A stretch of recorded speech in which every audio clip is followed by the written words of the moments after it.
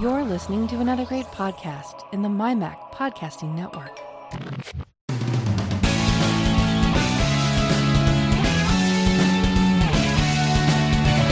News, views, security stories, technology, and all sorts of other related chit-chat that catches our attention. Welcome to the Essential Apple Podcast.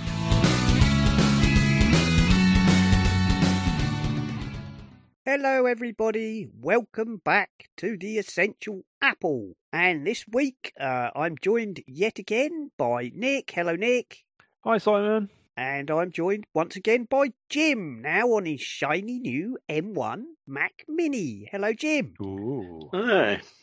And currently sitting with a big hammer waiting to hit it with.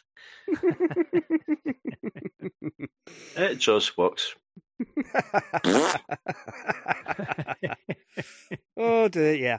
I think we were talking before the show, and Jim was telling about some of the problems he's had. I think we're going to put that in the after show rather than go through it all again during the show. But there we go. What have we got this week? Well, of course, 1st of July, there were public betas for the WatchOS, iOS, iPadOS, tvOS. I'm not sure about the HomePod, but anyway, there you go. There's public betas available for all of those, and me, being the loon I am, went straight on to iOS 15 on my phone and WatchOS 8 on my watch.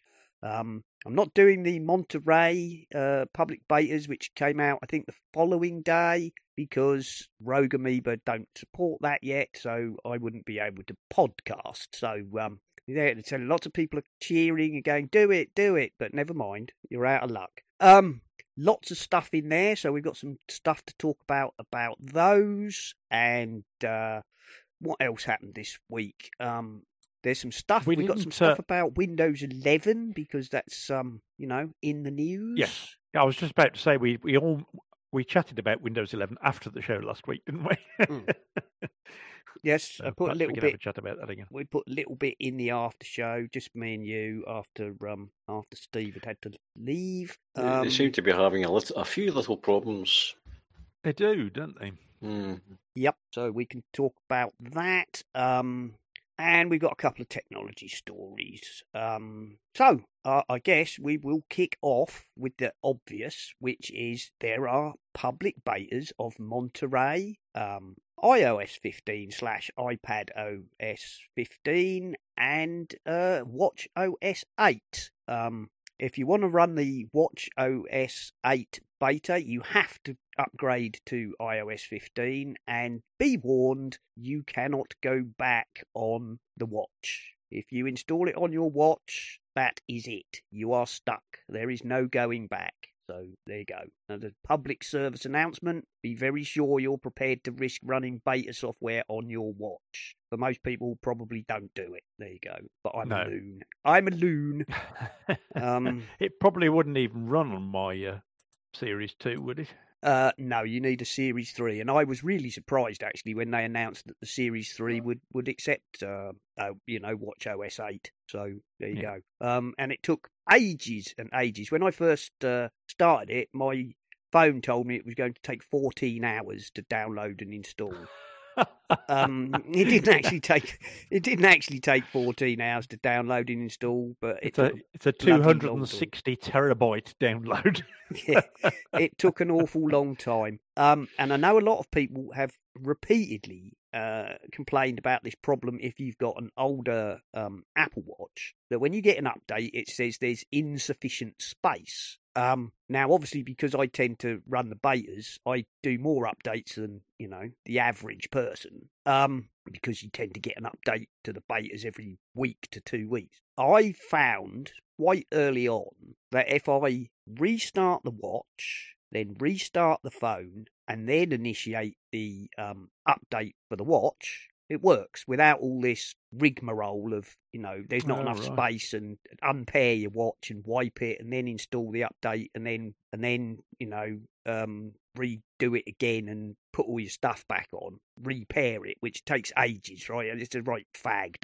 although I don't have very much on my watch, I will admit. Yeah, I've got a few basic apps. Well, I mean, what comes with it, and a very few basic other things. I've got a weather app and a couple of other tiny little utilities. But early on, I did keep getting this thing saying insufficient space and you need to unpair and repair, but I only once was I actually forced to do that. Also, as the betas went along, Apple seemed to do something which stopped it keep reporting insufficient space, so I don't know if they got smaller or if they figured out a way to make it. One of the Mac and Forth guys was saying, wasn't he, that he'd had that very problem. And if you do the unpair and repair, it is a right drag, especially on an older watch. It takes forever.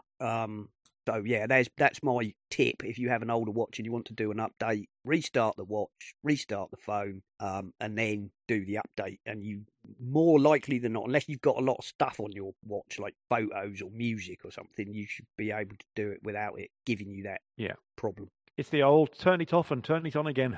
Yes, indeed it is. It is. But that's worked for me ever since the one time when I had to unpair and repair where I could not make it do it any other way. So I've not suffered from that a great deal, and I have Series 3 watch, so it's pretty old. There you go. And I put iOS 15 on my phone, which is quite natty. Not had any problems, but I wouldn't recommend it for most people. Have you used any of the new features or the new stuff, or have you not? Not really. I mean, I've obviously you get the new version of Safari on the phone, which is quite a lot different. And the one thing that really, really annoys me, most of the other stuff I can probably learn to live with, but one thing that really, really annoys me is they've now hidden the share button under a 3-dot.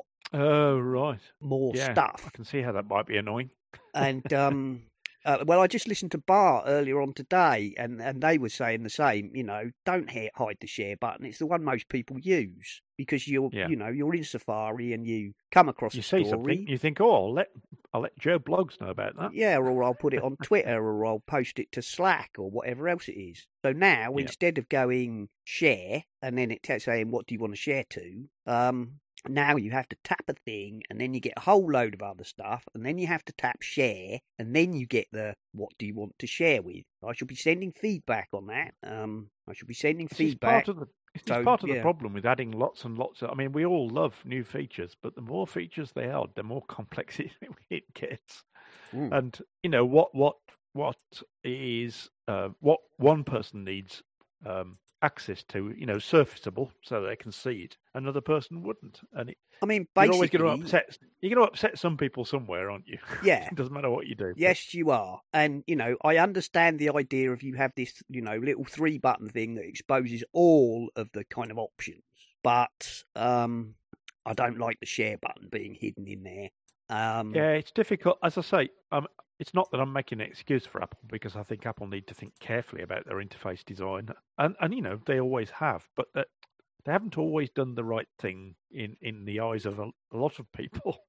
No, they've done what they think is right, and it isn't always.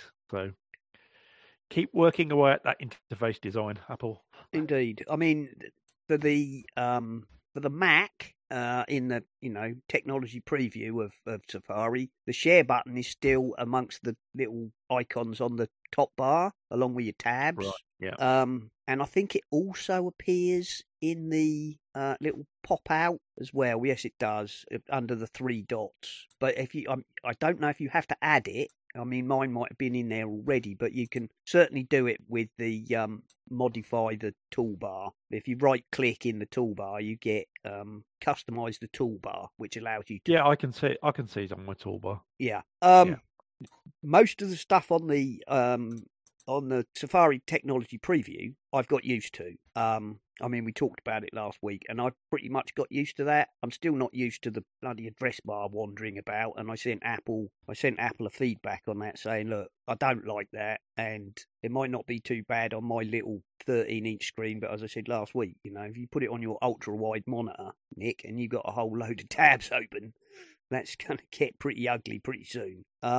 It does do the same, doesn't it? It does the same. You have the 3 dots Yes. In the technology preview, and there is a share. It's just that, as you say, you can move some of those up to the top. Yeah. But presumably the reason they haven't done that with the phone is space. So. Yes. Yeah, I think so. The other thing on the phone is in the new Safari, you get this thing with the sort of address search bar is at the bottom, and then when you type in it, and then it pings up to the top. It's a bit strange. But that could just be shock of the new. I'm not going to judge that until I've tried it out thoroughly. Until I've got more used to it. I've only been using it like a day, so oh right. I can't say. I mean, I did notice that when you go into Control Center, for example, the button that used to be Do Not Disturb is now like Do Not Disturb and or Focus, so you can set up work focus, set up private focus, set up this, that, and the other. Other than that, I haven't really noticed huge differences. I'm sure there's loads of stuff in there, but I must admit, when I watched when I watched them announcing it, I did think there were probably quite a lot of things that I said, "Oh, that's clever. Oh, I like that. I'll probably never use it, but I like that." Yeah, and and I think that's probably true for a lot of people with these releases. Is they are incremental releases, and it might be that 90% of what they've just released you're never going to use, or you'll only ever use once. Yeah, But that's not a bad thing. I mean, that's just it's just one of those things. Was that the ellipse buttons you were talking about? Yes. Right. So I see you've got an article here that said, should you install the iOS 15 public beta? Here's what to consider from 9 to 5, Matt. Indeed. So, I've got several links. I've got Mac OS Monterey public beta. What's it like using the new OS, which is from Input Mag. We've got Apple launches public beta of Mac OS Monterey, bringing updates to FaceTime and Safari from The Verge. And then for iOS 15 hands-on, top 5 new features from Marcus Brownlee on YouTube. Yes, the one you're talking about, which is 9 to 5 Mac. Should you install the iOS public beta? Here's what to consider. And the short answer, I would say, for most people is no, don't. Yeah, just don't do it. Don't. Yeah, I mean, it's got some interesting headings. It's got backup, Apple's warning, what bugs to expect, third-party apps. I like this one. Consider trying on a spare device first, because we've all got loads of spare Apple devices hanging around that we don't use. We've all got, just 2 or 3 iPhones. 2 or 3 iPhones, and yeah. Yeah, I mean, if you're a dev, I'm sure you have. You know what I mean? Oh, yes, you probably are. But for average person, no. I would say stay away. Step away from the dev. Well, just I'm a loon. I like to do this stuff because I'm a bit crazy, and I've never really run into a massive problem running the betas. No, that's right. You've just had the odd little glitch, but. Yeah, it hasn't stopped you doing day-to-day work on them. No, it hasn't. But then again, I wouldn't describe any of my devices as mission critical because they're my personal devices. I mean, if my phone went belly I don't think up, any of us used our Macs for our work. So I mean, if my phone went belly up, it would be a pain, but I could always just, reset it, remove the public beta profile, and just reinstall the previous version. And reinstall everything.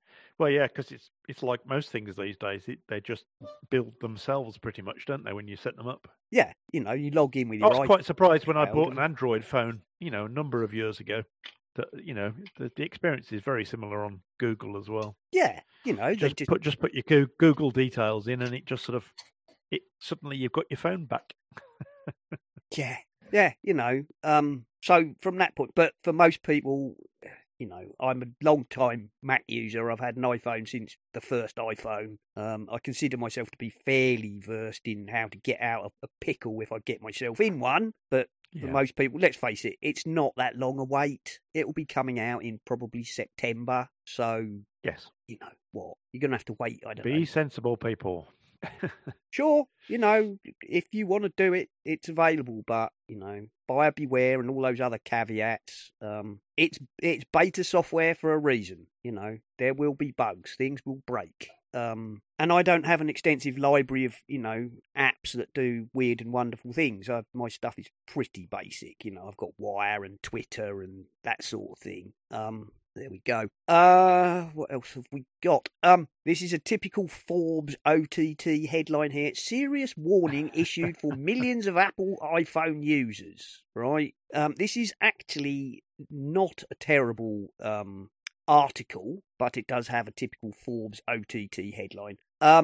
Yeah, it's the Wi-Fi Yes. SSID thing, isn't it? Yes. Which, it's a problem if you've got someone who's trying to attack your network from outside. Yes. But that might be quite obvious that they're trying to do that. Well, what they're saying in this is that it could be exploited to do worse things than originally thought, because originally it crashes your Wi-Fi stack and you have to clear your network settings and start again. However, it's only an issue if you're actually going to put that SSID on your machine, and you'd be if you try and join it, anyway. if you try and join it, but is it just if you join it? Yes, it's yes. not if you actually set it. You don't create it. Right, if you create it, it's fine. It's when people try and join it, it crashes the stack. Well, then don't join it. Yeah, don't join. Don't join. Solution. Well, this is what I said when we discussed it before. Don't join SSIDs with bizarre that you don't recognise. Yeah, don't. Or just that you don't recognise. If you didn't create it, don't join it. Or whatever. This guy is saying, consider the case where there would be a way to hide the part of the network name where a very long URL or host name is used that displays only partially in the address bar, right? Okay, that's possible. iPhone has a support for multi-line SSIDs, meaning an attacker could potentially create a network name whose first line is legit and second line contains the specially crafted format string. And then this can be used to attack you. But again, basically, don't go joining weird and wonderful SSIDs. Stay away from those cafes. Well, stay away from those cafes. Don't join foreign Wi-Fi networks. I'm pretty sure, if you go and join the Starbucks, free Wi-Fi or Asda's Wi-Fi or Tesco's Wi-Fi or whatever, you're fairly safe, but don't, be careful. That's as simple as that, isn't it? Yeah. So it's not a bad read, and it explains how it could possibly be used in a malicious way. But I love the way the title says "serious warning issued for millions of Apple iPhone users." Well, that's because there are millions of Apple iPhone users, and they've issued the warning to everybody. Yeah. Yeah. Unsurprisingly, Schulman's firm focuses on airborne attack security, and his claims should be viewed in that context. In other words, it's in his interest to scare people rigid about an attack, which is actually probably pretty unlikely. So there we go. That's one of those. And then we've got some Windows 11 stuff. We might come back to that. I'll tell you what I would like to talk about. There's two on here I've got. The Affinity 1.10 sneak peek on YouTube, which was Ashley Hewson. I don't know if you saw. I posted this in the Slack when it popped up.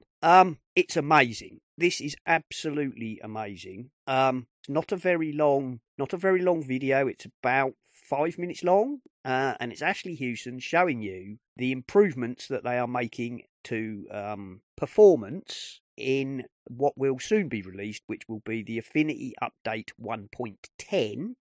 And to demonstrate the improvements, what he's got a document with 600,000 layers. Goodness gracious. Yes, just process that for a moment, okay?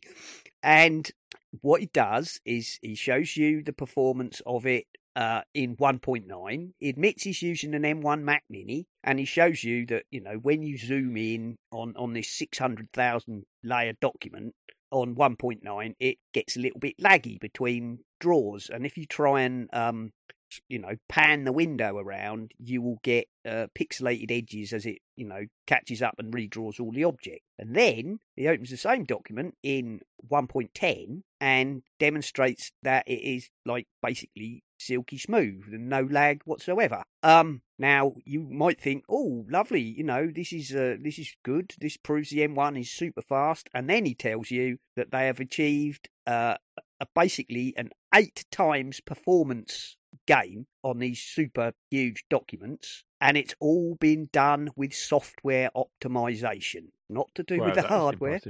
Yeah, and what you're saying is it doesn't matter. These performance improvements, you will see them with the update, whatever hardware you're running. So, even if you're on an older Intel machine, it doesn't matter, if it will be, sort of 5 to 8 times faster performance than you get now, regardless of what hardware you run. So that will be, that will be across Windows and Mac.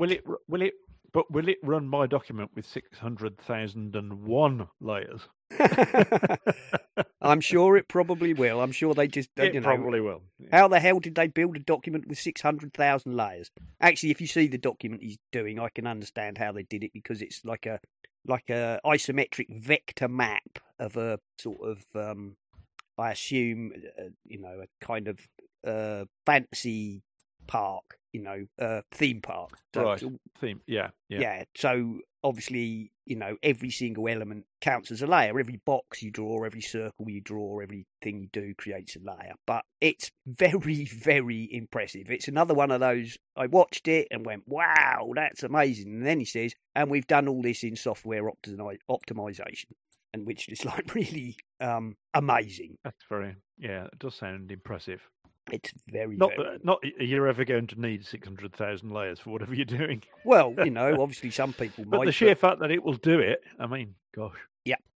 I can remember back in my looking at Draw on my RISC PC. Yeah. Having to wait for it to catch up. Yeah, exactly. So there you go. A link to that little YouTube video with Ashley showing you what his dev team have done, which is, mind-bending, I have to say. A bit like when they revealed what the buttons did for studio mode in Publisher. That's a kind of blow your socks off kind of moment. I have reached out to Affinity, and I'm going to see if we can get Ash back on. He's probably going to be in huge demand after announcing this. So, but hopefully he'll be able to come on and talk to us and tell us how they went about achieving such a thing. And this one is from iDrop News, which I thought was really, really nice, right? Which is 8 new iOS 4 features we're still using 11 years later. Which is a nice little list of things which came with the iPhone 4 and iOS 4. Gosh. Yeah, 11 years ago. But basically, what they're really saying is iOS 4, in many ways, paved the way for what iOS and the iPhone, has become in 2021. So, wow, all those things. I'm not going to say what they are because it's worth having a look at, I think. So I'm not going to say what they are, but that's amazing. Some of those things are things we just all take for granted. Indeed. And they didn't come out until the 4. Oh, that's amazing. Go and have a look, folks. It really is interesting. Yes, it is.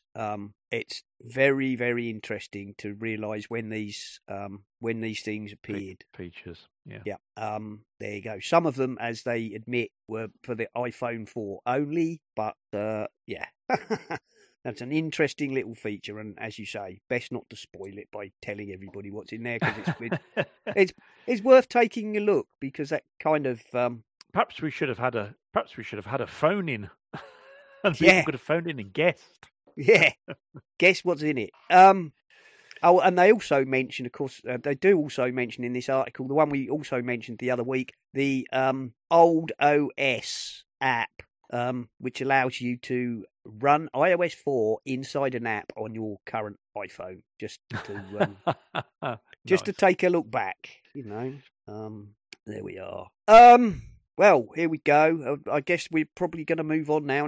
There was a lot more Microsoft news than there was Apple news, obviously. So we start with Windows 11 could run on Macs from Laptop Mag, which is basically Parallels have announced that they are already working on virtualization on for Windows 11, which is not surprising because they started supporting Windows 10 with Parallels Desktop 16, I think, which was recently released. Wasn't it? We mentioned that when that happened, and with instructions on how to get hold of the ARM64 version of Windows.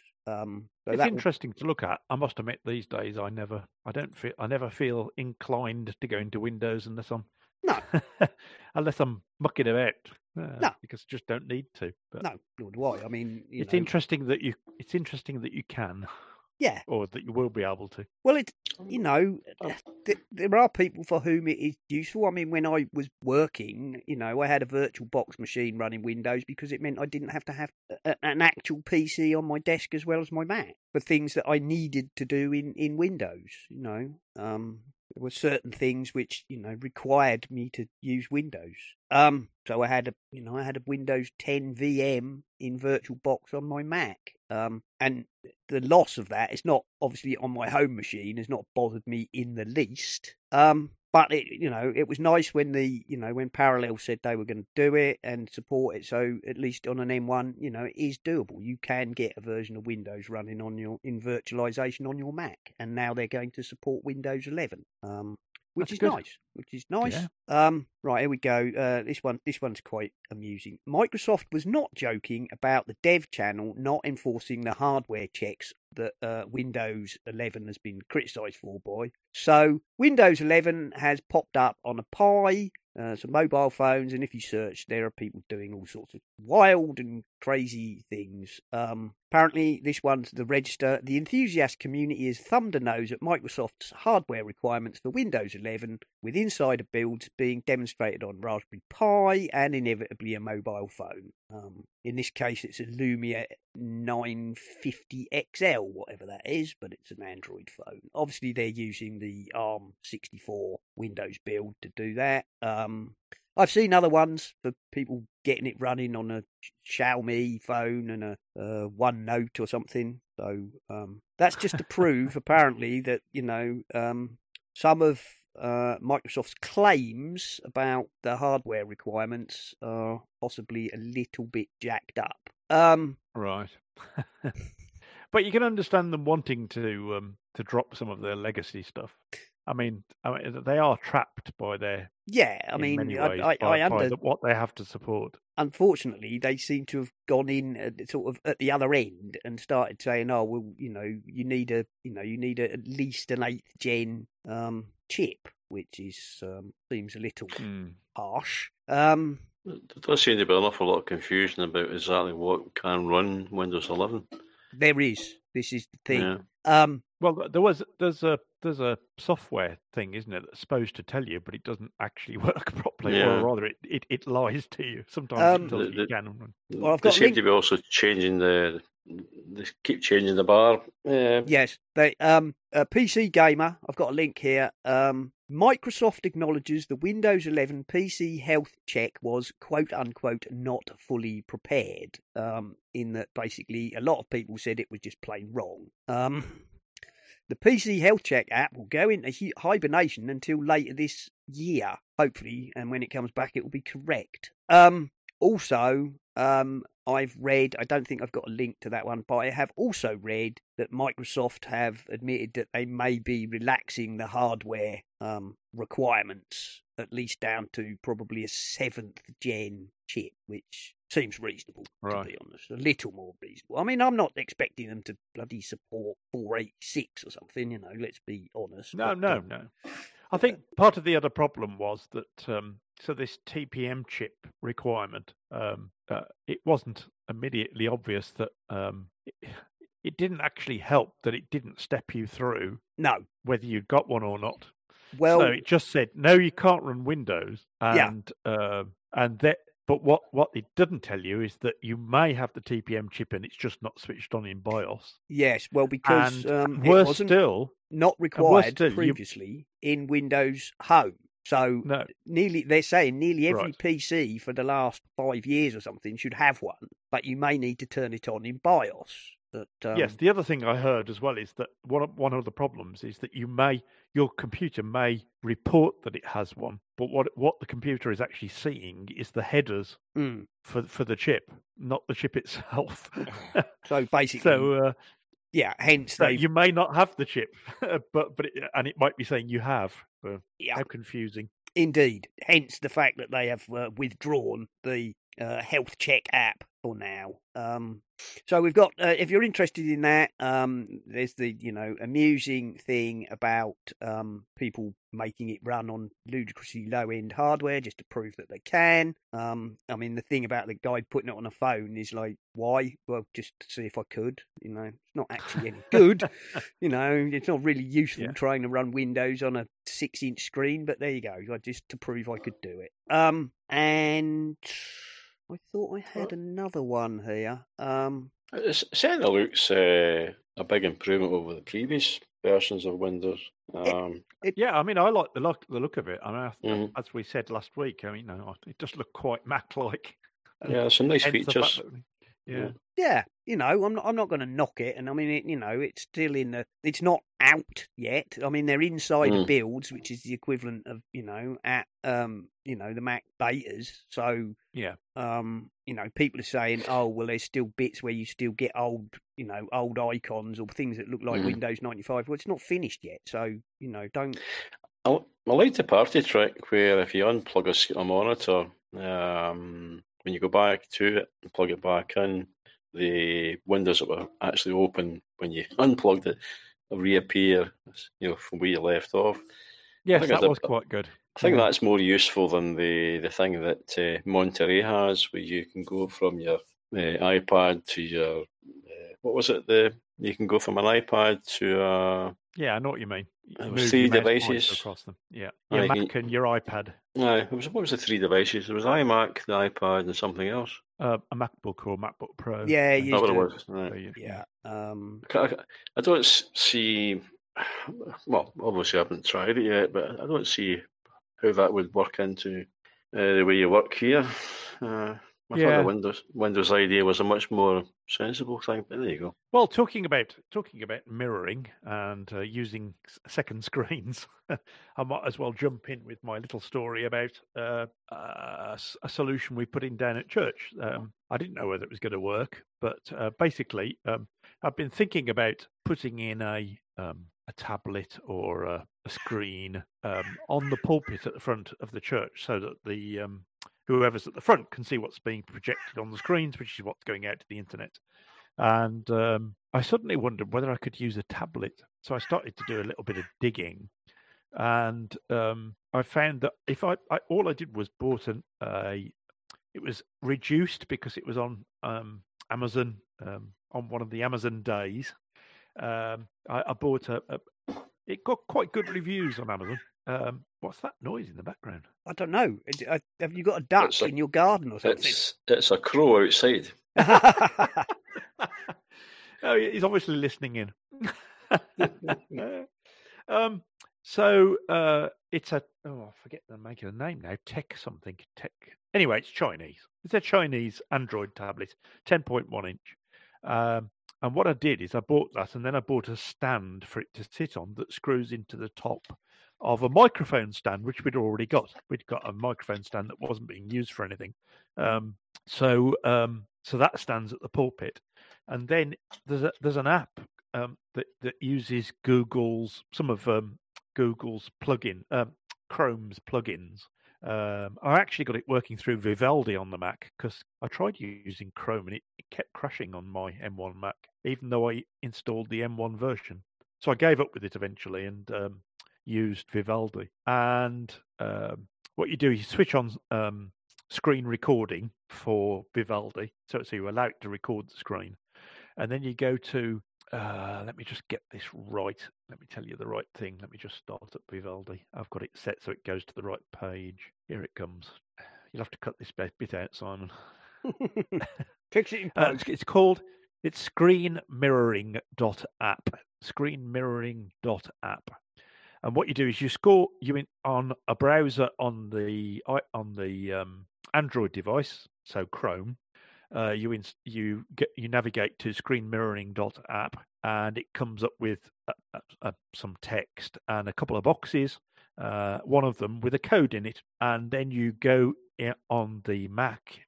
As I say, I went into Vivaldi, and I navigated to screenmirroring.app/sender, and you put the code that you've got on the device onto your Mac. And as soon as you click on connect, it appears, it mirrors. It'll either mirror a screen, so the screen in front of you, or if you've got a second screen, you can mirror the second screen. Or if there's a window alone, which is what I'm using it for, if there's just a window you want to mirror, you can do that as well. And it appears on the Android device, and then you just tap on it, but tap bottom right-hand corner, it goes to full screen. And it worked perfectly. I was quite surprised. So as long as you're in your Wi-Fi network, it just works. And it now means that whoever's standing at our pulpit has the image in front of them on this nice 10.1-inch screen, and it doesn't even have to be plugged in. When you have this thing running, can you see yourself in the mirror? Yes, only if you've got a camera pointed at you. I was hoping you were going to say no, and I was going to say, where's my garlic? Where's my garlic? Yeah, so, I thought that was really good, and you can do it to any device. So you can use this for sending it to an iPad, although there are other ways to send it to an iPad, aren't there? Yeah. Using built-in stuff in Apple. But you can send it to any device. So an Android phone, you could send it to, if your TV's got a browser on it, you could send it to your TV. I just thought it was a really useful little thing, and particularly if you had our particular needs, and that is something that was small, portable, we could plug in easily, and that didn't involve lots more wires all over the place. And didn't cost a fortune. It was a really good solution. Yeah, and it didn't cost a fortune. I think the tablet cost 120 quid. Yeah, I was going to say, I mean, you can pick up a passable Android tablet for, not silly money. Yeah, you need one that will go, that has the Play Store on it. Obviously, yeah. But apart from that, well, actually, no, you don't. I'm talking rubbish. That's only if you're going to mirror from the Android phone. Then you have to download an app. But yeah, I thought, what a useful thing. Maybe people might like to know about it. Oh yeah. So there you go. It's a viable and not super expensive way to have. And I assume by mirroring it, does it allow touch? So can you touch things on the screen to activate them, or is it just a? Unfortunately, not. No. Okay, so it's so it literally is just a screen. Okay, so if you want. They could you could send video, like a teleprompter or something. Yeah, yeah, or they could. Yes, I mean it's effectively so that when we're using, if they want to use prayers, what they want people to respond to, so the congregation can see the big 70-inch screens we've got at the front of the church. But the minute whoever's preaching can't, so they've no idea whether I've actually put them up or not. So it's really it's like a prompter for them, really, so that they can see what's being projected. Excellent. Oh, excellent. Oh, I could see uses for that in other contexts. Anybody really needs to maybe see what's being projected if they're not. Yeah, and as I say, you don't have to spend all the money to buy an iPad to actually get it to work. So it keeps the costs down. That's good. That's good. Talking about as we were about people forcing Windows 11 onto things that apparently it's not intended for. iMore have a link to a tiny handheld running Mac OS Big Sur, which is wild. I don't know what this handheld is, I'll be honest. And they've patented it. Someone has made a tiny handheld computer running Mac OS Big Sur. They used a single board computer with an M3 CPU and 8 gig of RAM. I've no idea what that. Okay, it has a 240 gigabyte SSD and a 3D printed case. Looks like a ZX81, but much more sophisticated. YouTuber has created a tiny handheld computer running Mac OS Big Sur for no reason whatsoever. I like it because it's there. It's another because we can, isn't it? Yeah, it's just why did you climb the mountain? Because it was there. That's right. Yeah, I guess I don't know. I assume they've built this. It says a 3D printed case. I assume they've got that keyboard from somewhere else. Just another one of those. Interesting bit like the PiMac last week. Yes, yeah. I think it's great that people are that inventive and will make that effort to make something work. I think. Here we go. For those who are asking, the keyboard is a Q9 Mini Wireless. Oh, there we go. For exactly the same reason that I built the PC at the beginning of lockdown, because I wanted to. Why not? Yeah, there we go. Because he could. There we are. That's quite interesting. And I've got another one here. Dad sells family car to pay for his kid's $1,800 in-app spending spree. This one's on Cult Mac, but you'll find it other places. I have to say, right, a Welsh doctor let his 7-year-old play a game on his phone for an hour and ended up with an $1,800 bill. Apple have refunded the man $290, but he had to sell his Toyota to cover the rest of the bill. That's a bit of a crappy thing to happen, but to be honest, there are a million ways to stop your child from doing that. He says that he thinks his child knew the password or some other way, but So basically, it sent him notifications, but the child knew his dad's account password. Or so he claims. Well, which, as they say in here, be sure, ask to buy is activated. I don't know. I didn't read into it in great depth, but he says he's furious and he's been an Apple customer since 2005. Well, if he has, he would know. He ought to know. He ought to know how to stop his kid spending that much money. Oh dear. Oh, that is Sorry, mate. Genius for a kid. That either a genius for a kid or an idiot for a father, one or the other. And apparently he's a doctor, so I'm not being rude, but he really ought to know better. Yeah, I gave my son my credit card and an unlimited amount of money that he could spend, and surprisingly, he spent it. Oh, yeah.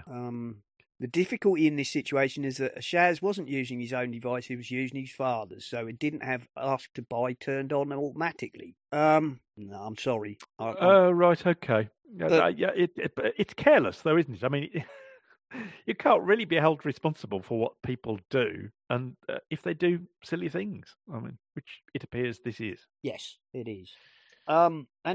Sorry, mate. Yeah, sorry it's not about really that. Apple's fault. It's not really. I'm afraid that I don't consider that to be Apple's fault. I'm sorry, I just don't.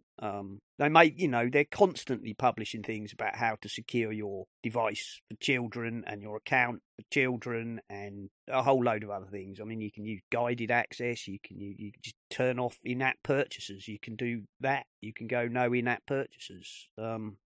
I put that run down to a combination of either ignorance or carelessness, I'm afraid. Sorry. Yeah. I mean, don't get me wrong, I don't agree with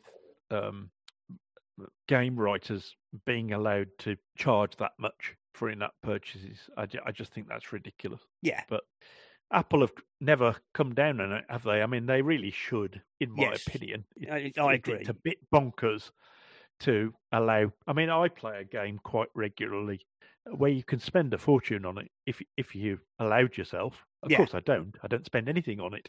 No. But the fact is, it's possible to do it, and I think Apple ought to stamp down on this silly profiteering, because that's what it is.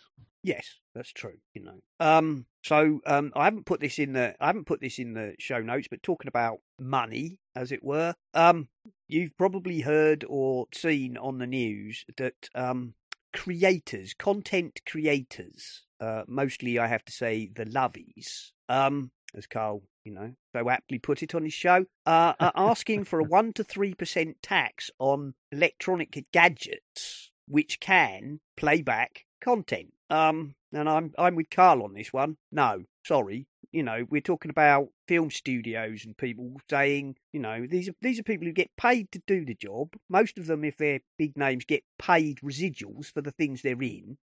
People pay to watch these products. These films or whatever. You have to buy them or rent them or whatever. They're not free. It just seems like a money grab to me. Oh, we could, rake in money off Androids and Apple and Kindles and all sorts by demanding a tax that will go to us, and you can guarantee it won't go to the small fry, will it? Yeah. I must admit, when I heard them talk about this, I might have misunderstood what they were talking about, because there is some logic in saying that. I suppose it depends what you mean by content creators, doesn't it? Really? Yeah. I mean, I would like to see people who create stuff get more of the share of the money. Part of the problem with content creation generally is that the person who creates it gets the least, it appears, and everyone else piles in on top and gets lots of money off it. So if you're a musician, for instance, and you write a song and everyone loves it, the last person who actually gets the money is the person who wrote the song.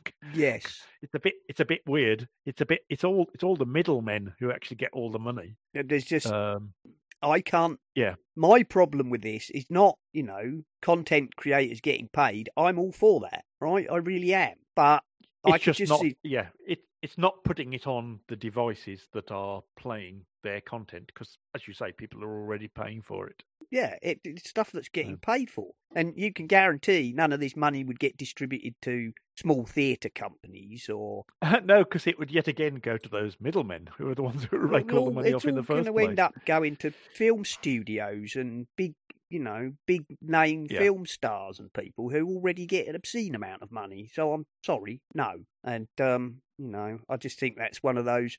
the creative arts are suffering so much, hand us money. No, sorry. You get paid well enough, thank you. You want my honest opinion. I remember, so this was a private conversation, so I won't say who it was I was talking to, but I remember talking to a musician that we had when I was in Severn Trent, and he was helping us out with the Severn Trent Choir, and he was talking about how badly musicians are paid. And I was always under the impression that actually they didn't get paid huge amounts. They did have to often be teachers as well. Yeah. Because being a musician alone, playing in an orchestra or whatever, wasn't enough money. Until he told me, did you know that the basic a musician in an orchestra only gets paid about 38,000 a year. And I thought, well, that's more than I'm earning, and I retired on less than that. My heart bleeds. Yeah, yeah, exactly.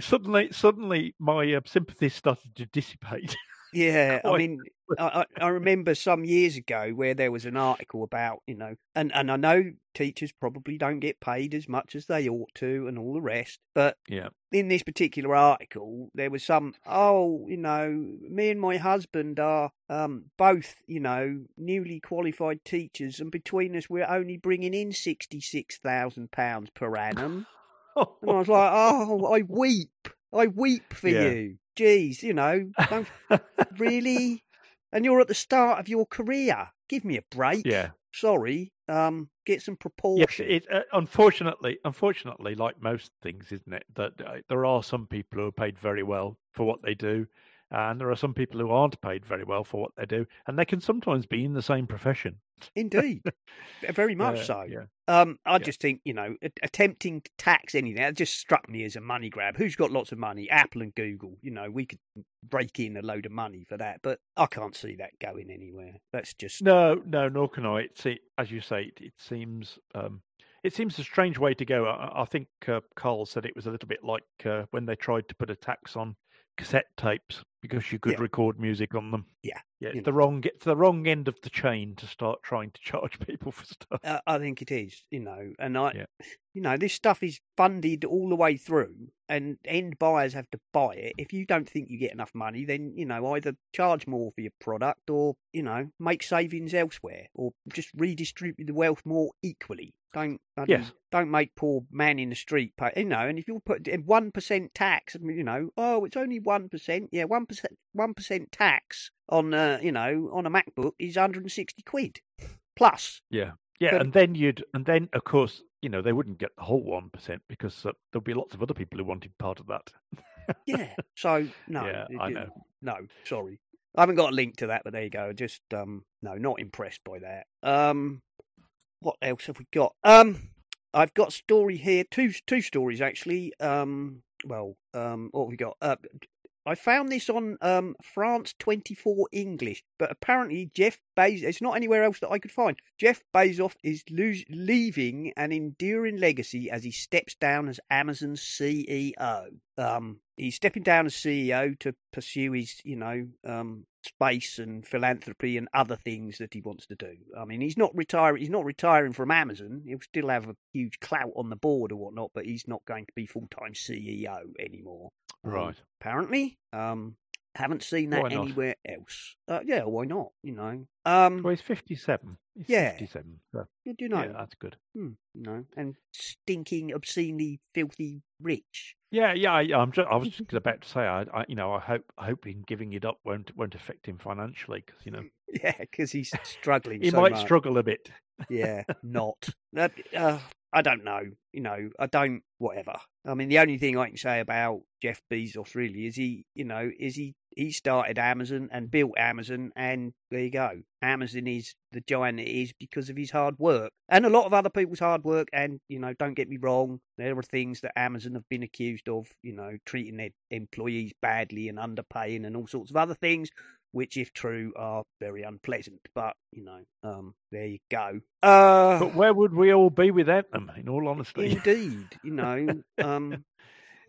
Yeah. Last week we talked about the Hubble. I got linked to Universe Today, which says NASA continues to try to rescue the failing Hubble. I won't go into it in great depth because it explains quite a lot about what they think is going on and which switching components and power components and so on might or might not be at fault, and how difficult it is to unplug one and plug in another remotely and so on. But it's a good read if you're interested in what's going on with the Hubble.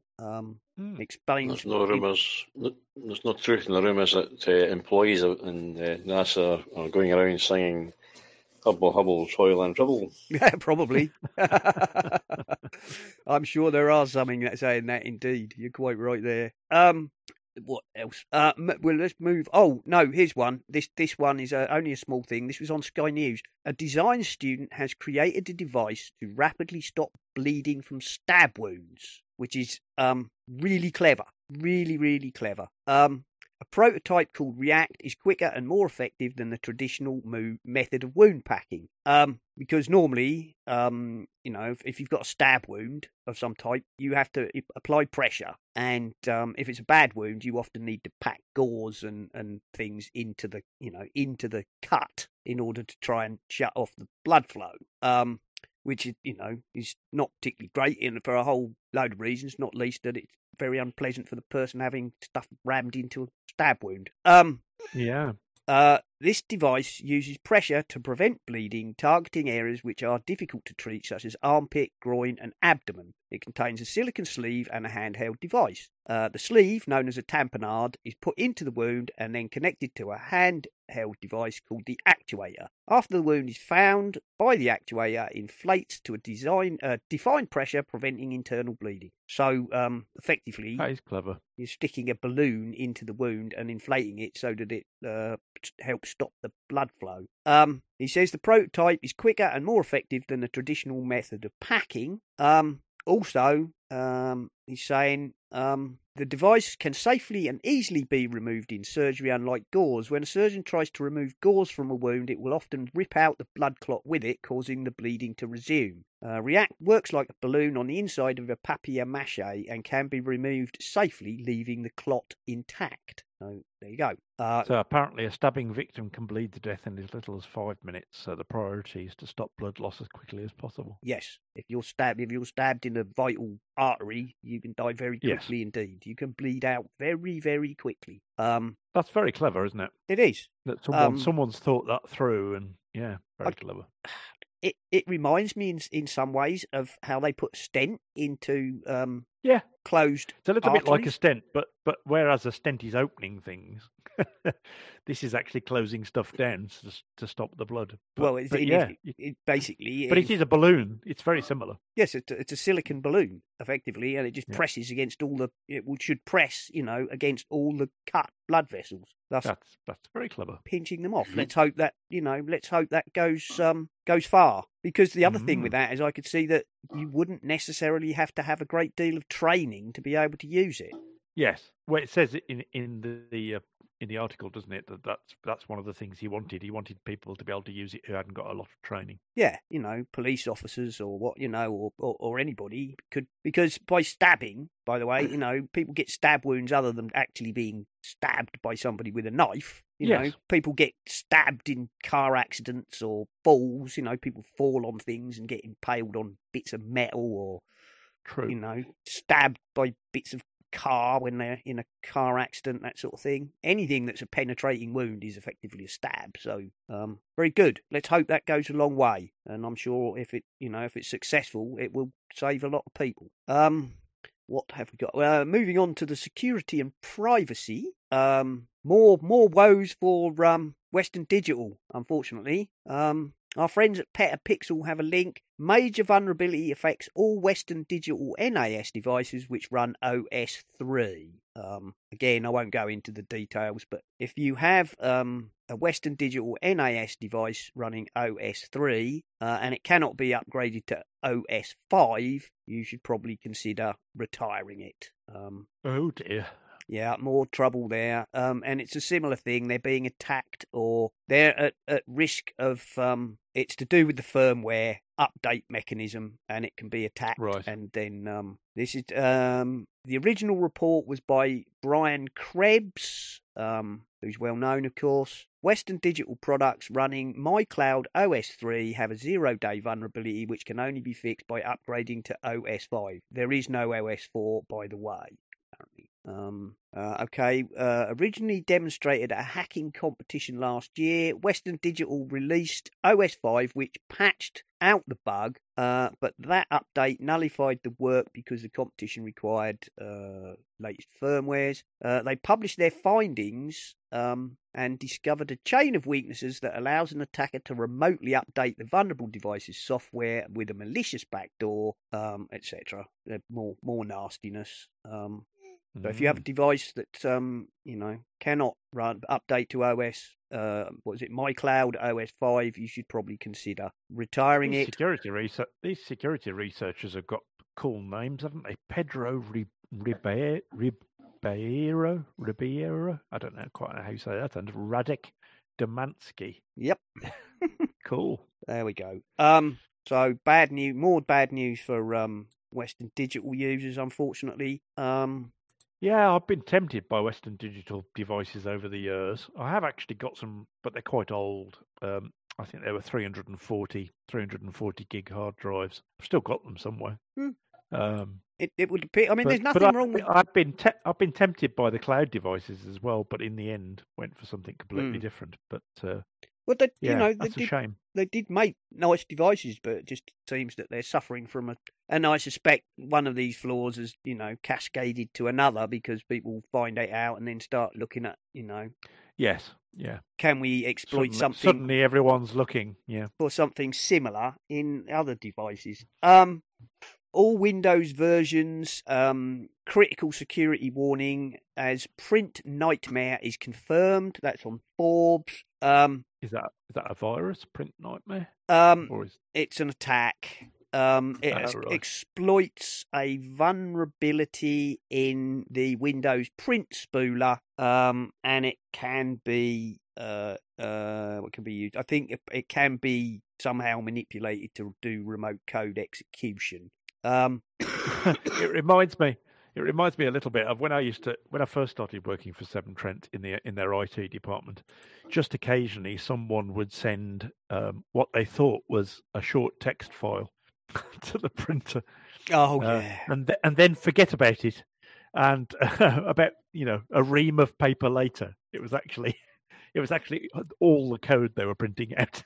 Yeah, and it would just go on and on and on. We used to have a bug at work where I forget what it was, but if you accidentally sent either the wrong type or the wrongly formatted sort of PDF to print on a couple of our printers, they couldn't pass it, and they would attempt to then literally print out the PostScript. Oh yes, I've seen that. Yes, I've seen that happen before. And as well. Unfortunately, because of the way PostScript is formatted, it will print about 2 lines on the top of a sheet of paper and then go to the next page because there's parts of the PostScript it interprets as go to next page. It's a line feed. Yeah, so next page. Yeah, it will spit out reams and reams of paper with like 1 line of code per page or 2 lines of code per page. Yeah. I don't know I can't remember what we did about that. I think either there was an update or we retired those printers or whatever. But yeah, it was it was a bit of a problem. I mean, luckily for most of it, the paper that was used with 2 lines of paper, for what we were doing, we just put it back in the printer the other way up and used it again. But I think with printers we don't realise how lucky we are these days, because when everyone was having to deal with PostScript and non-PostScript, and it was a little bit complicated. Indeed. So that's that one. Basically, the main mitigation is because it's a escalation of privileges. The attacker would have to be on the local network already. It's not a remote kind of attack. Oh, right, okay. It's not great, but apparently it affects all versions of Windows because it's in the print spooler. And Ars Technica, apps with 5.8 million Google Play downloads have stolen users' Facebook passwords, apparently, which is not great. Obviously, this is Android, but just do be aware, apparently. 9 apps which have used a sneaking method to pilfer your credentials. I won't go into it, but they explain what it is. And how to... Yes, most of our listeners probably won't have many Google devices. So no, but even so, people do, or they might have, family members with. Absolutely, yeah. Apps. So go and have a look.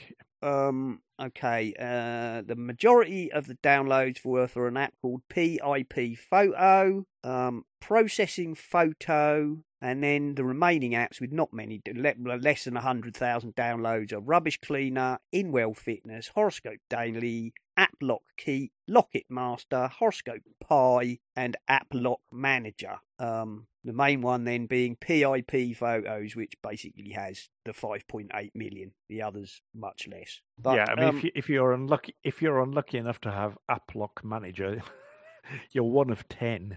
Yeah, or you could claim to be one of the. I mean, just because it's only got 10 doesn't mean it could have got pulled. Could have been flagged as one of these malicious apps and pulled. It could have been the same person who downloaded it 10 times, I suppose. Yeah. Right. A Google spokesman said the company was banned all the developers of all 9 apps from the store. They will not be allowed to submit any new apps. Fair enough. And then they've said, which is the right thing for Google to do, but only a minimal hurdle for developers, because they can simply sign up for another account under a different name for $25. There you go. Not much else to say about that, unfortunately. Worth a chirps. I think Donnie sent this one in. How to enable the hidden Hello screensaver in Mac OS Big Sur, which is at WWCF Tech. The one they displayed on the new iMacs with the new curly hello, or maybe it's all of them. Easily enable the hidden Hello screensaver on any Mac which runs Big Sur 11.3 or later. Open the system folder, go to Library, click on Screensavers, drag the Hello saver on your desktop file. Right, okay, well, it obviously tells you how to find it. There you go. It's I've no idea why it's hidden. There you go. But I've tried installing it. I can't get it to work. Oh, okay. You might need to do a restart because that screensavers are kind of buried deep in the system, I think. I don't know. No, I found the screensaver thing that tells you to drag to the desktop. I've done that. It says rename it. Doesn't tell you how to rename it. Anything, I suspect. Anything. Aye, but if you remove the .saver from it, it converts to some kind of other different file. Yeah. So I don't know whether you have to rename the first part of it, remove the hello, and keep the .saver.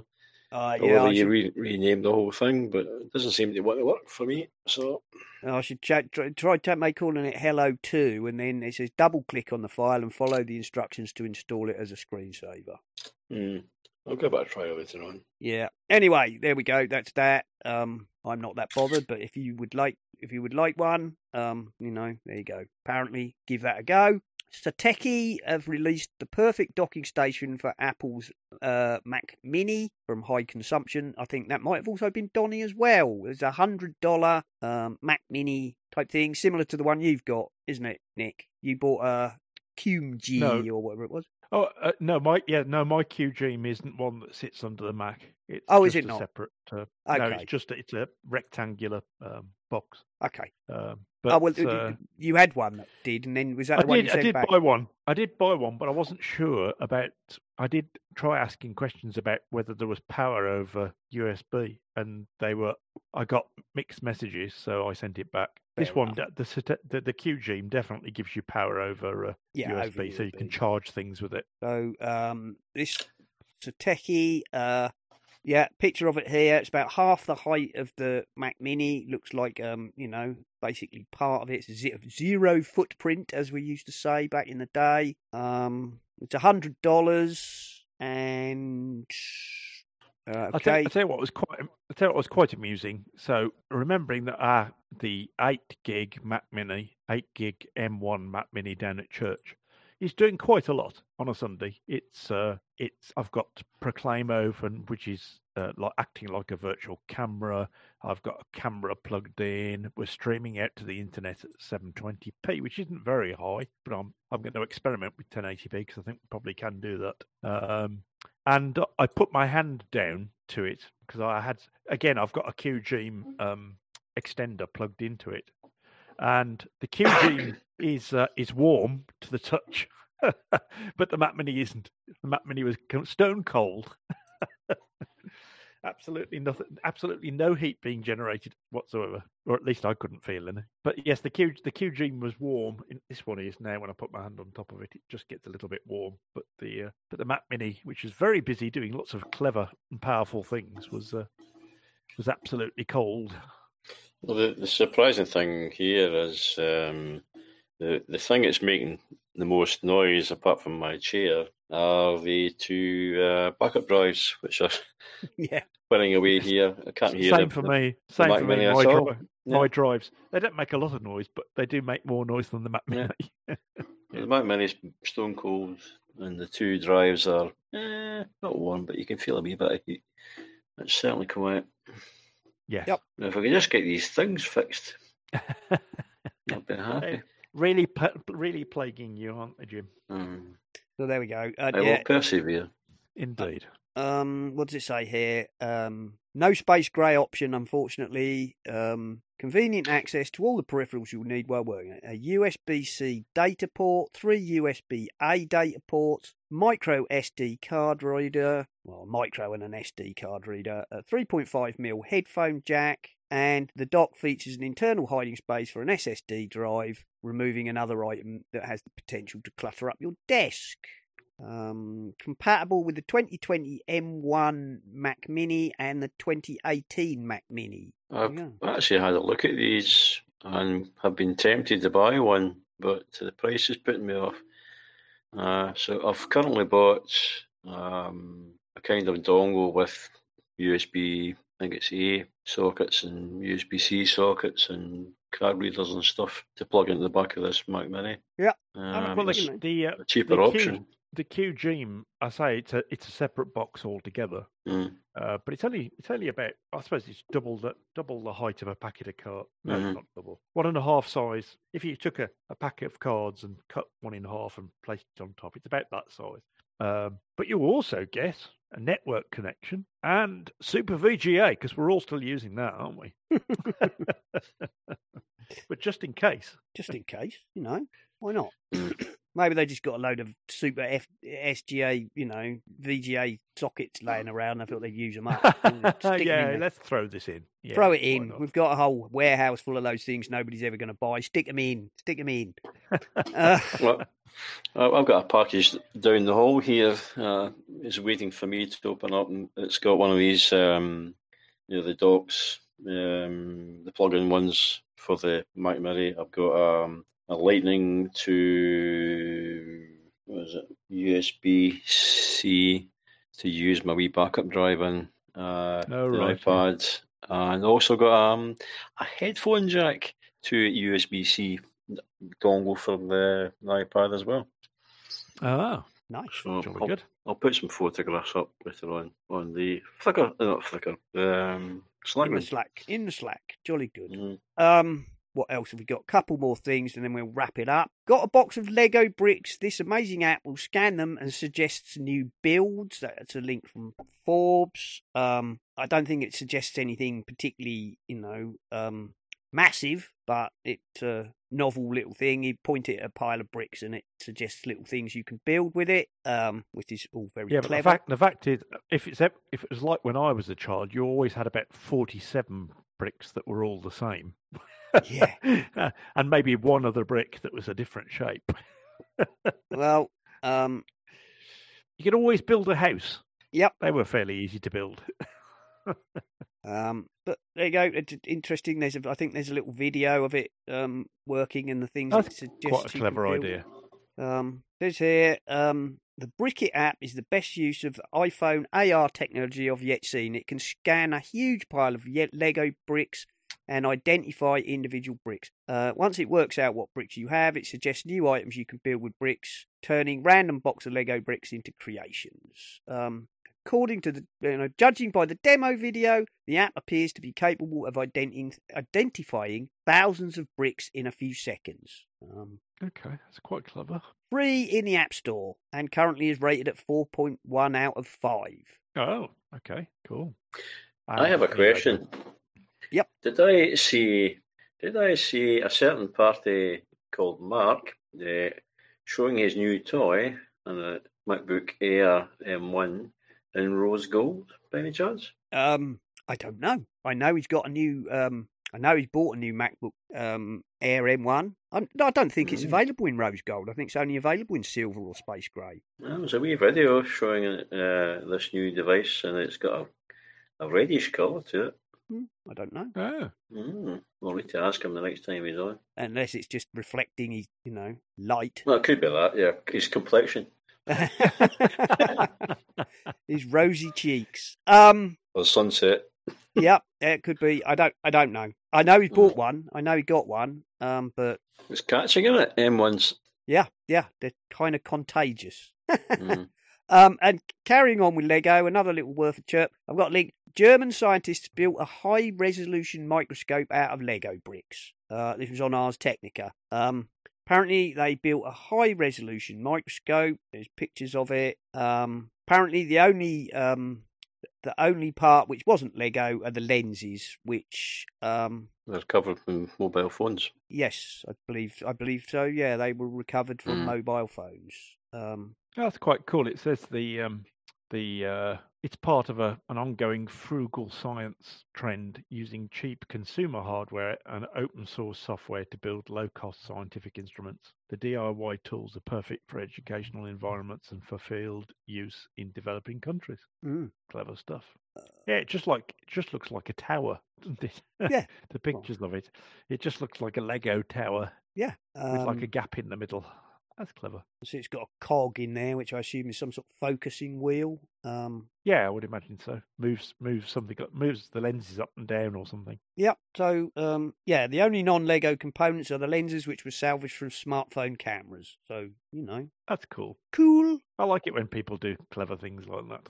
Mm-hmm. Just to throw out the last two, if you are desperate to get hold of a copy of Mac OS X Lion or Mountain Lion, they're now free, because they were the last two paid for updates, and apparently if you wanted a copy, you still had to pay Apple for them, even though they're 10 or 11 years old now. And Apple have finally decided that they're available for free. It's a bit weird because, all the other ones from came after Mountain Lion.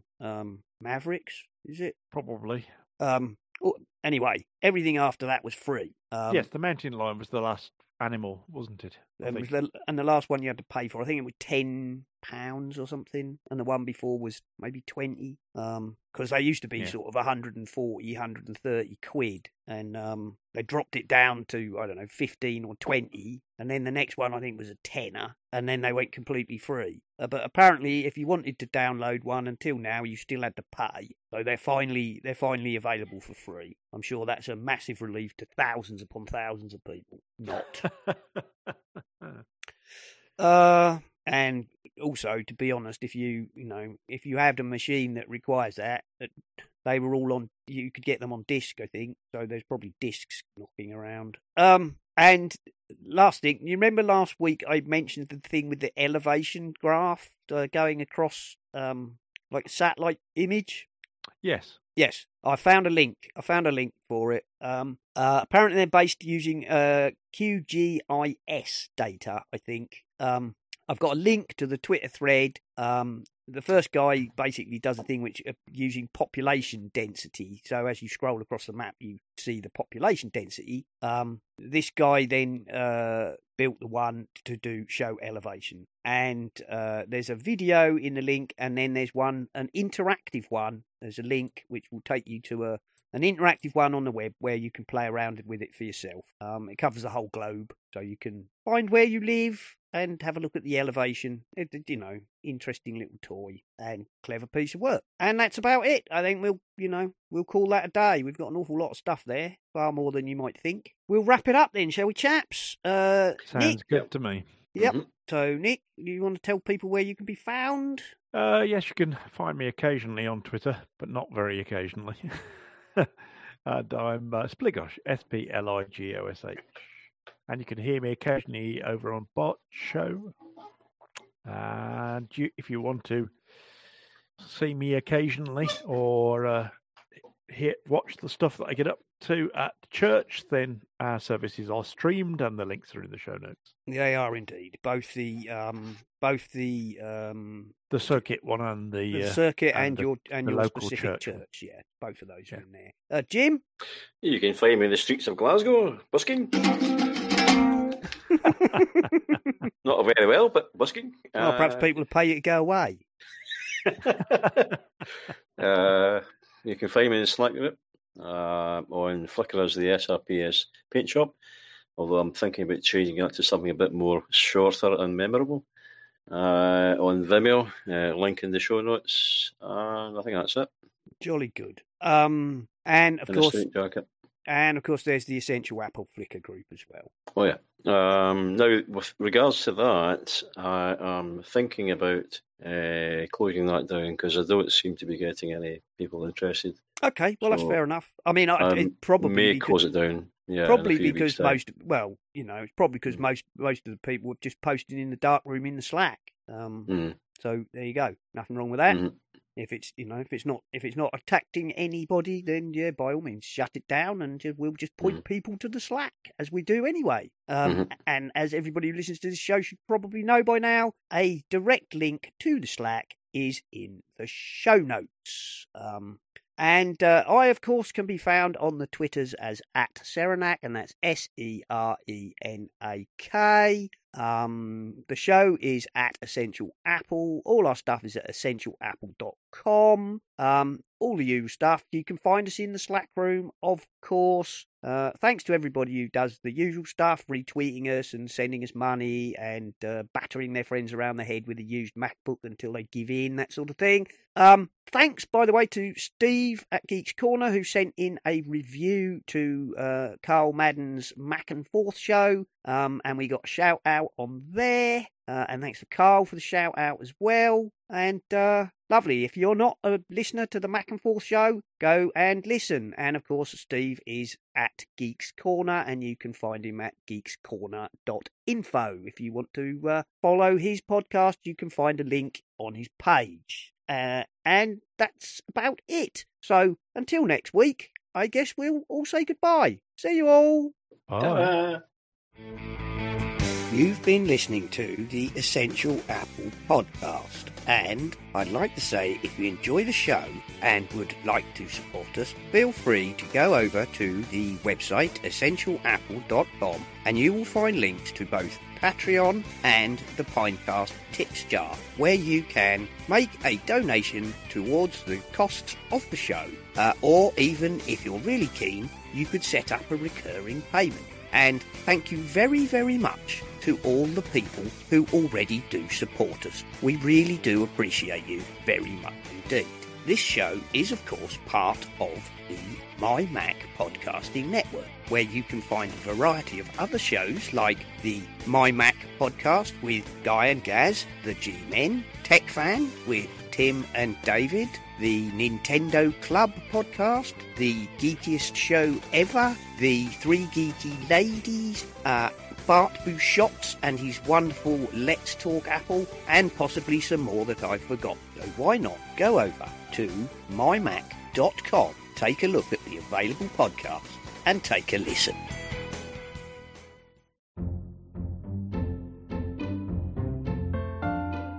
Hi, I'm Bart Buchatz, host of the Let's Talk Apple podcast. Every month I gather together a panel of Apple followers and we digest the month's Apple news. Our aim is to step back and take a 40,000-foot view of all things Apple. We're the perfect complement to the many great daily news shows out there. Listen and subscribe at www.lets-talk.ie.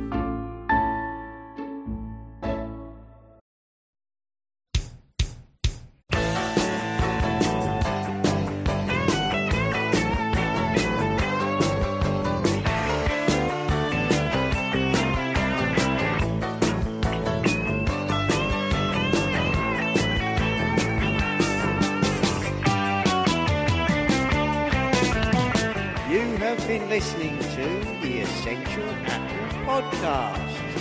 Thank you for listening, and we hope to see you next time.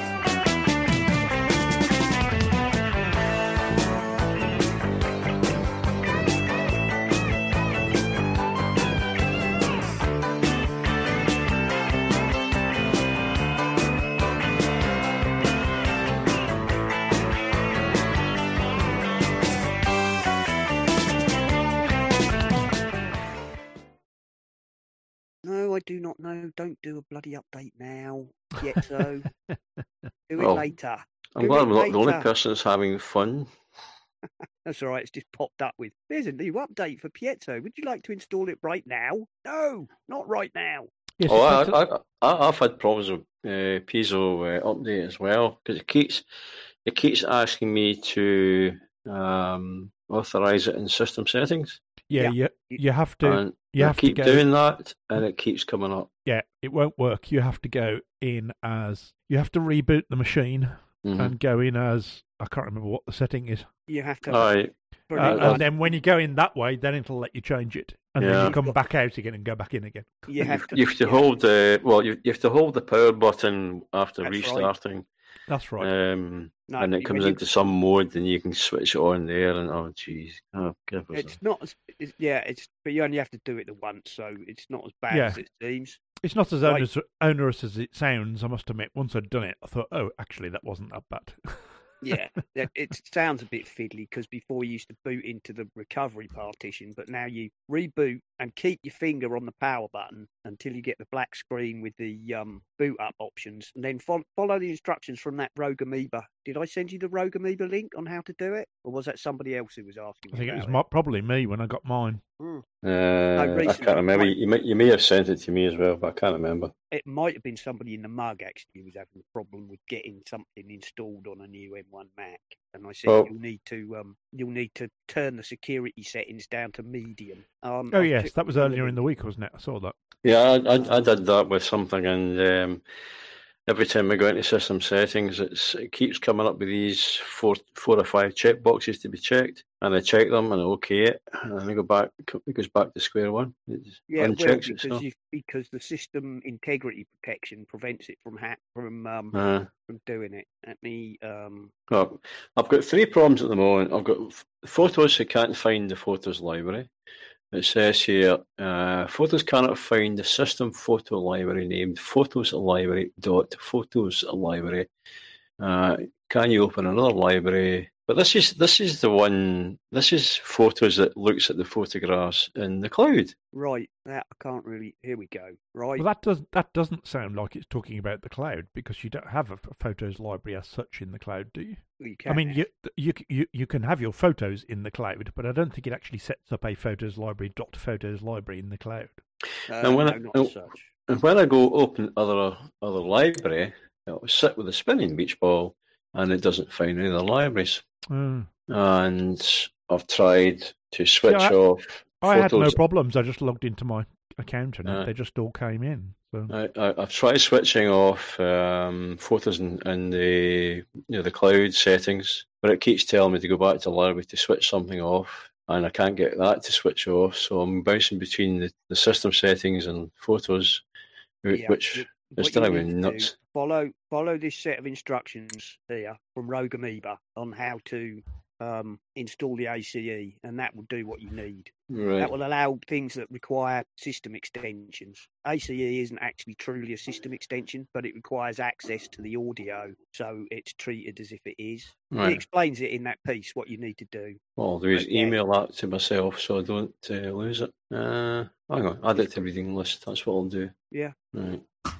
And that explains it. There's two there. There's an Intel Mac one and an M1 chip, and it explains what you have to do. This ACE. I've been asked by this. I've been asked by Rogue Amoeba to switch on the ACE. Yeah, that's the audio capture component. Yeah. But you have to reduce the system integrity protection from highest level, which is nothing can write to the system at all, right, to medium, which allows apps with permission from Apple to install system extensions / right. thing. I know where it was. It was somebody today posted something in the mug, and they couldn't get they'd got VirtualBox, but it was coming up with kernel extension not installed. Mm. And that's the same thing. You have to allow it. There's two ways that you have to allow it. It occurs to me that I understand Apple's laser focus on security, but it appears to me that they have gone a little bit too far, in my opinion. They're making the Mac really hard to set up originally, because having to know all this stuff is just, I mean, if you're new to a Mac, it's just going to be completely above your head. You're just not going to understand what's going on. Well, I don't remember ever having this problem before with a migration. The last migration was from an Intel MacBook Pro to another Intel MacBook Pro, and it worked seamlessly. On this occasion, going to the M1, I've been having three issues. One is the photos issue, where it's going round in circles. I'll do the one thing it tells me to do, and the other one tells me to do another thing. I'm having problems with Bridge. I finally got Bridge to actually switch on yesterday, last thing, but it won't let me log into my mail and mail. It keeps asking for my password. And when you go back to Bridge, which is constantly stuck on the screen, focuses in the background, you can't change anything. It won't let you log out. It won't let you do anything. It's an inactive screen. So I've sent an email to Proton to say, look, what's going on here with M1 Max? And what's the other one? There's a third problem. The thing that baffles me with that one, Jim, is I didn't have a problem with Proton Bridge. I think I uninstalled it, reinstalled it, followed the instructions, and it worked. Yeah, I've not had any problems with it since. I think I'm going to have to delete it again. But the other problem is trying to find, excuse the language, trying to find the bugger and all its components. Yeah, I'll tell you what you want for that. This is a free app, bloody worth its weight in gold. It's an app called App Cleaner. I think you can get it. It's free, and I think it's in the App Store. Mm-hmm. And what you do, once you've installed that, go into the settings, tell it to be active kind of in the background, which is not actually active in the background, but basically if you throw an app in the bin, it will bring up a thing, App Cleaner, saying, I also found all this stuff which is related to it. Do you want to chuck all that away as well? And you can do that, and you can select as well. So you can say, if it's something you're going to reinstall, you can go, no, keep the preferences, chuck the rest, or chuck the whole lot, It will find, like, if you get rid of something like Adobe, it will find all the nasty hidden folders that Adobe scatter all over your hard drive. It would appear to have it on the computer. Then, right, what you need to do then is go into the App Cleaner preferences, open App Cleaner, go to preferences, right. Smart Delete. There's a thing called Smart Delete. Oh, thank you. Install update link. Go on, that'll take about 2 seconds. On Cleaner App. Hang on.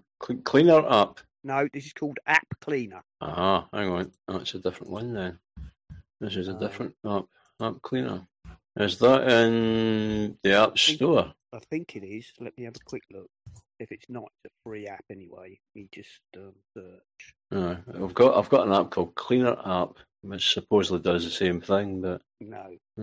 App Cleaner. Don't bloody give me something else, thank you. I don't see it. On my Mac. I'm just looking. Maybe it's not in the App Store. Maybe I've got it somewhere else. That's not sure. We all know that bloody Apple's App Store search is diabolical. Well, I think what I'm going to end up doing is uninstalling Bridge again and try reinstalling it. Yeah. If it would be nice if Bridge, it's not Bridge. If it would be nice if Proton Mail would come out with an actual app for mail on the Mac, like they have with iOS, and that would make people's lives a lot simpler. It might mean you're running 2 or 3 apps to get mail. Yeah. It would be lovely if it actually would open up in Spark. You should be able to link it to Spark, because Spark isn't Spark based on Thunderbird. Well, maybe I have to look at that and see if I can do that. Get it into Spark, because it does say it needs a bridge to work with Mail. Yeah, and Thunderbird and stuff on the Mac. Yeah, it needs stuff for the Mac. Sure. Well, maybe have a go at getting it into Spark. See if I can get it into Spark. But I'll not do that now. But it's just been frustrating this time round. Yeah, it happens like that sometimes, though, doesn't it? I mean, don't get me wrong. On the whole, I don't tend to have many problems upgrading. No. Well, what I'm going to end up doing is, if I can't get it sorted, I'll book an appointment when I'm on holiday at the Genius Bar, and I'll just take the Mac Mini in with me. That's the beauty of it. You can just cart it in. Yeah, they'll have a keyboard, mouse, and a screen to plug it into, and see if they can figure it out. It won't be a network thing, it's not something that's got to be done in the house, so they could have a look at it and say, okay, here's the problem. Yeah, all right. Yeah. If it comes to it, that's what I'll do. Anyway, enough of the problems. No, I say it is an issue, though. It's an issue that Apple really ought to take seriously. I mean, I understand, as I say, I fully understand the need for security and all that sort of stuff, but if it does make using programs really hard, there ought to be an easier way of if they're signed, there ought to be a way of them bypassing. You know what I mean? The trouble is, I can see two things there. That one is related to Jim, and that is Jim jumped straight from Mojave to Big Sur. Yeah, didn't have Catalina in between, and Catalina introduced a lot of this stuff. Yeah, that's true. And Apple have said that they are aiming to kill kernel extensions altogether, system extensions, because they want the OS to be, that's fine as long as they offer the functionality that people need to do the things they need to do. Well, this is the problem, right? Right at the minute, that's where they're going, but they have not yet constructed an alternative framework. Well, for a layman, we're okay in the sense that we've got a wee bit of knowledge of Mac and the problems, but for someone who's just come into Mac, and especially an M1 Mac, and they're getting these constant extension menu warnings, Well, but they're not going to get those, are they? Because they're going to sit there and say, "What the heck's all this?" No, but they'll be using all the built-in software. So, yeah. Do you know what I mean? They won't be adding stuff and secure email clients and things. And I mean, the sort of things that need kernel extensions are things like Parallels or VirtualBox, although there's not a VirtualBox for M1, but you know what I mean.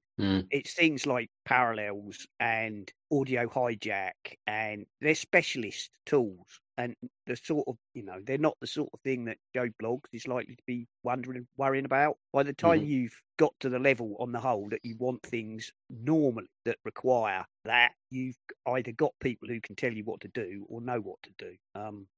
One of the things about the changes to security is with the iMac, the new iMac, they've changed over to the fingerprint recognition way of logging into the two, not the base one, but the next model up and the higher models.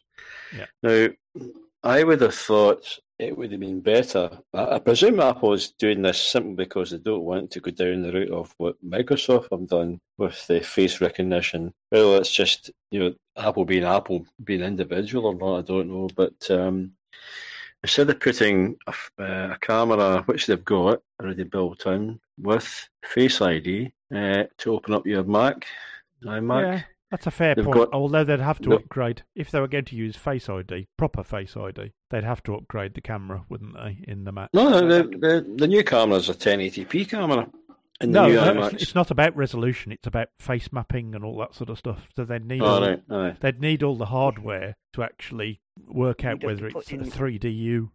Yeah, but they've got it in their phones, so it can't be that big. Yeah. Oh no, it's not. It's small. Yeah, but the point I'm trying to get at is if you're like me, you do a kind of job where your hands get covered in paint, or you work with sandpaper and your fingerprints get rubbed off, or it would you've make been using glue in the house or something, and you go to switch on, log into your computer, it won't recognise your finger. You don't have to use it. No, you don't have to use it, but it just seems a bit daft having it on a keyboard that's separate. Yeah, I agree. I don't understand why they haven't put it in the Mac. Why would you not if you could? Don't really understand that. I suspect that the True Depth camera array is actually a fairly pricey piece of kit. Do you think? I don't know. Maybe. What? Half the cost of the phone?